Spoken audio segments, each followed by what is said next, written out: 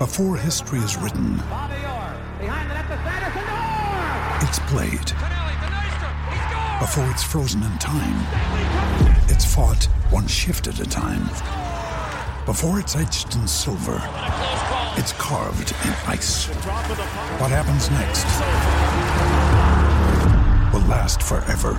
The Stanley Cup Final on ABC and ESPN Plus begins Saturday. With threats to our nation waiting around every corner, adaptability is more important than ever. When conditions change without notice, quick strategic thinking is crucial. And with obstacles consistently impending, determination is essential in overcoming them. It's this willingness, decisiveness, and resilience that sets Marines apart. With our fighting spirit, we don't just fight battles, we win them. Marines are the constant our nation counts on to fight the unknown. And through adaptable problem solving, we do just that. Learn more at marines.com. Welcome to another edition of the Go Noles Podcast. I'm your host, Gregory McCoy. This podcast is by a fan for fans. I am not a journalist. I am not a reporter. I am not an insider. I do not work for a website. The majority of my content comes from me, in my opinion. Other information comes from the internet. Today is March 1st, 2020. I have about 5 different segments here for this episode. I hope you enjoy it. The first segment is entitled Derrick Gibson, Not Celebrated Enough. And here's what I wrote about that.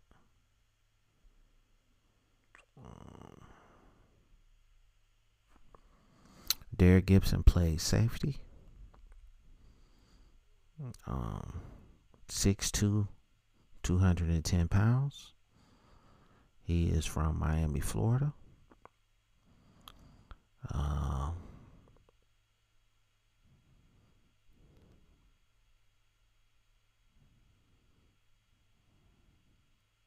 He was on the 1999 National Championship team.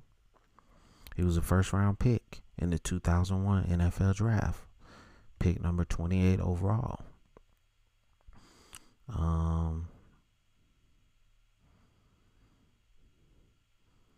Played for the Raiders 5 seasons. It's the only team that he played for.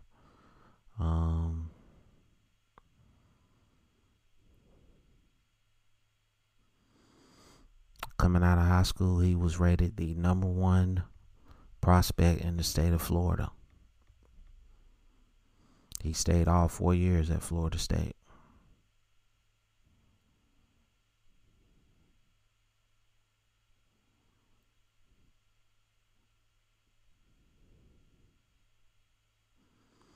He played in 3 national championship games while at Florida State. And for me, he was just a ferocious player, man. He was one of those guys that just set the tone when he got on the field.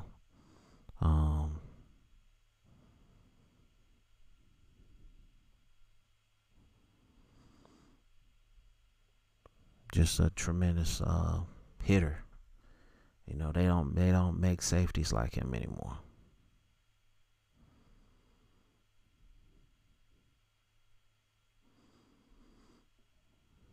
I just wish that he was a box safety. He could play coverage. He could play in the box. I mean, he could do it all. For whatever reason, his career didn't last that long. I thought he played pretty decent when he was with the Raiders.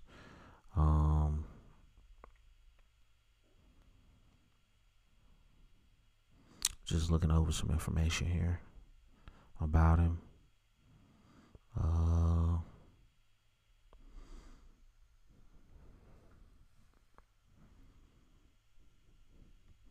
Says here that he's a high school head coach at his high school, Miami Killian.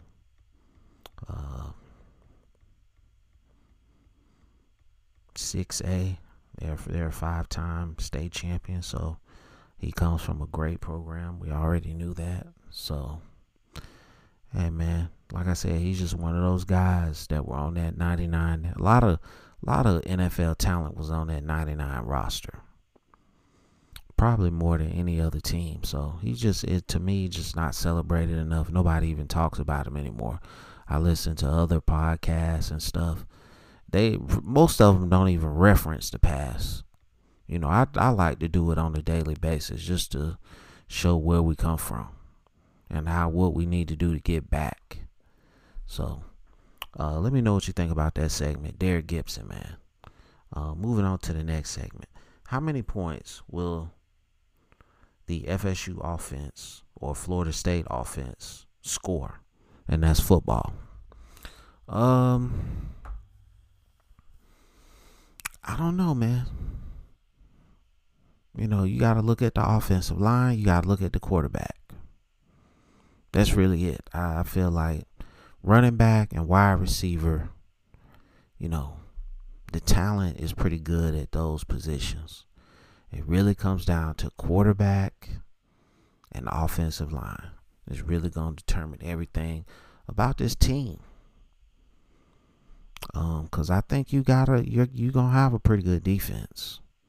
You're not going to have an elite defense, but you're going to have a pretty good defense that's going to stop some people. And it's just going to be, can this offense put up, enough points to win 8, 9, 10 games? I think if they can put up, 25 to 35 points a game, because I don't want to say an exact number, so I'll give you a range from 25 to 35, and that defense plays like I think they're capable of playing, I think they can get 8 or 9 wins, because they were pretty close last year, and they were playing a scheme that nobody really fit in up front on the line and that linebacker.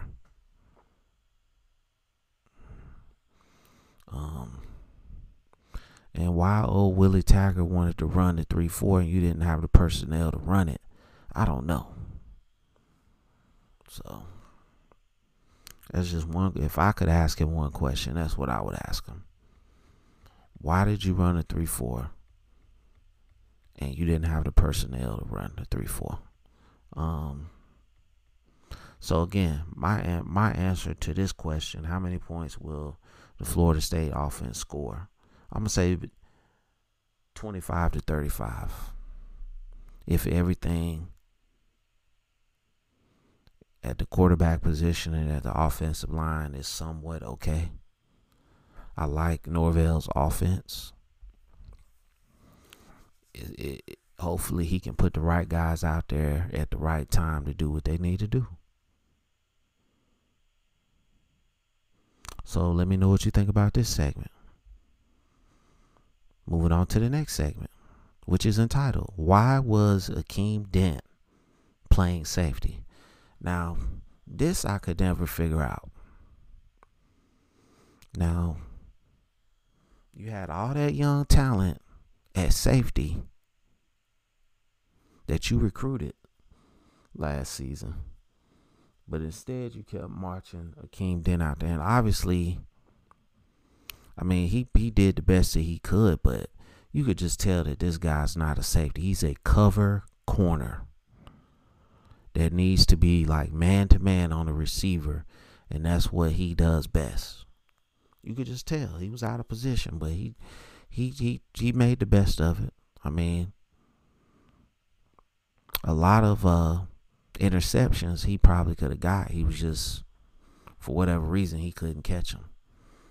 But it's just one of those. It's just one of the many, bonehead things that this previous staff did, like playing the 3-4, putting Akeem Dent at safety,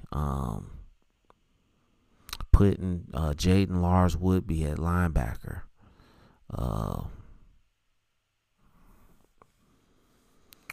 playing Leonard Warner at outside linebacker. He to me, he's a defensive end. He played okay at middle linebacker, but when he was trying to cover the wheel route against Virginia, they just exposed him. Like, it's no way that you could keep marching him out there at outside linebacker, and they put him in a situation where he had to cover the wheel route, and he was getting exposed. And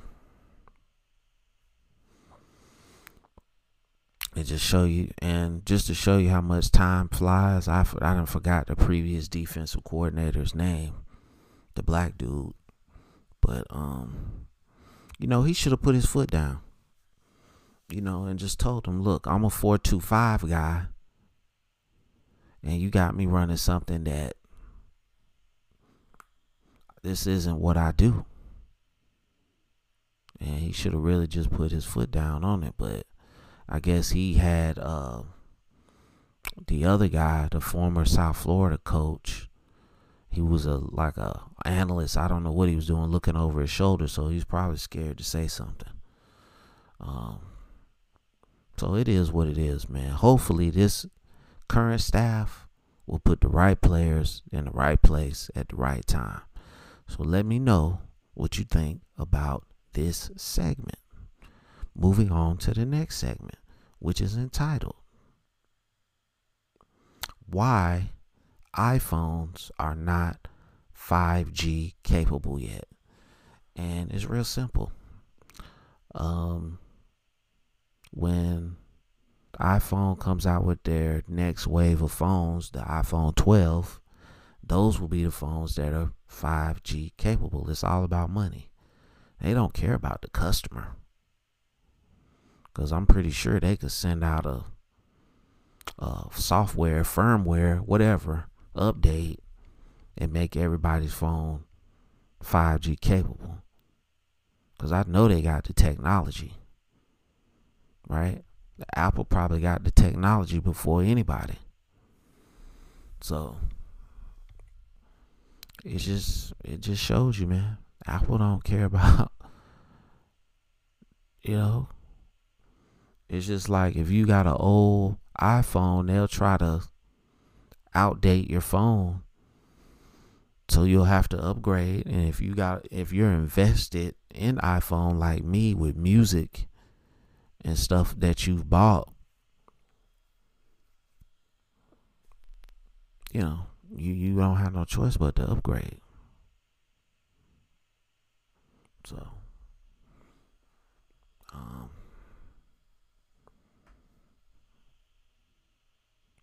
but other than that, I pretty much love my iPhone. I don't do like the fingerprint and eye scan and stuff, but other than that, it's to me, because I was an Android guy for a while, and they were pretty good. I'm not gonna lie, but for some reason, I just like iPhone better. So I'm not gonna sit here and hate on Android, because I still love that Google Pixel. If I wasn't on the iPhone, I would have a Google Pixel. That's like the Android phone that I would use. But the 5G thing, man, it's real simple. Money. Why give you something for free when I can make you pay for it? Because you got people out here that upgrade their phone every single year, and all you getting is basically the same phone with a better camera. So I won't do that no more. I'm gonna keep this current iPhone. It's the 10 Max. I'm gonna keep that until the wheels fall off. So let me know what you think about this segment. Next segment is entitled, Ice Cream Should Never Be a Game Day Snack. And I say that because I have gone to game day parties, and sure enough, this individual was scooping up ice cream and giving it to his guests, and I'm sitting there like, okay,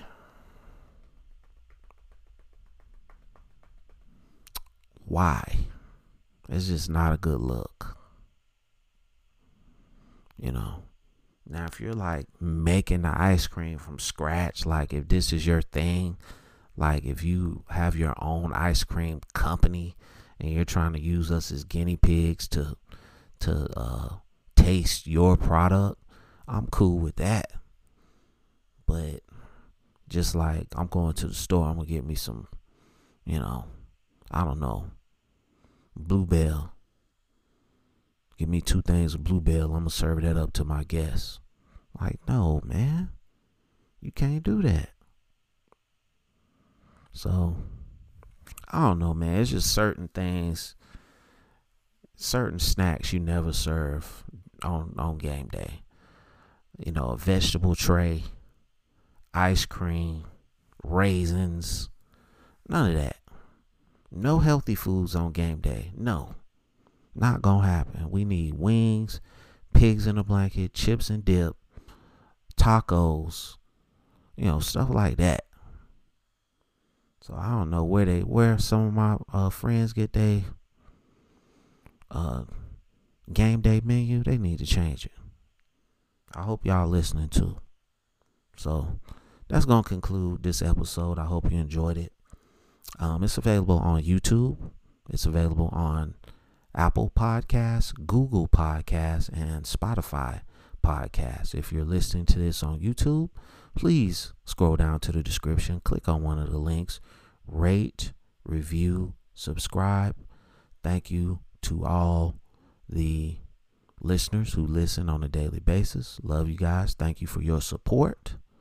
I will say that every day because I have about 20 people that listen faithfully every day, and I really do appreciate it. As always, go Noles.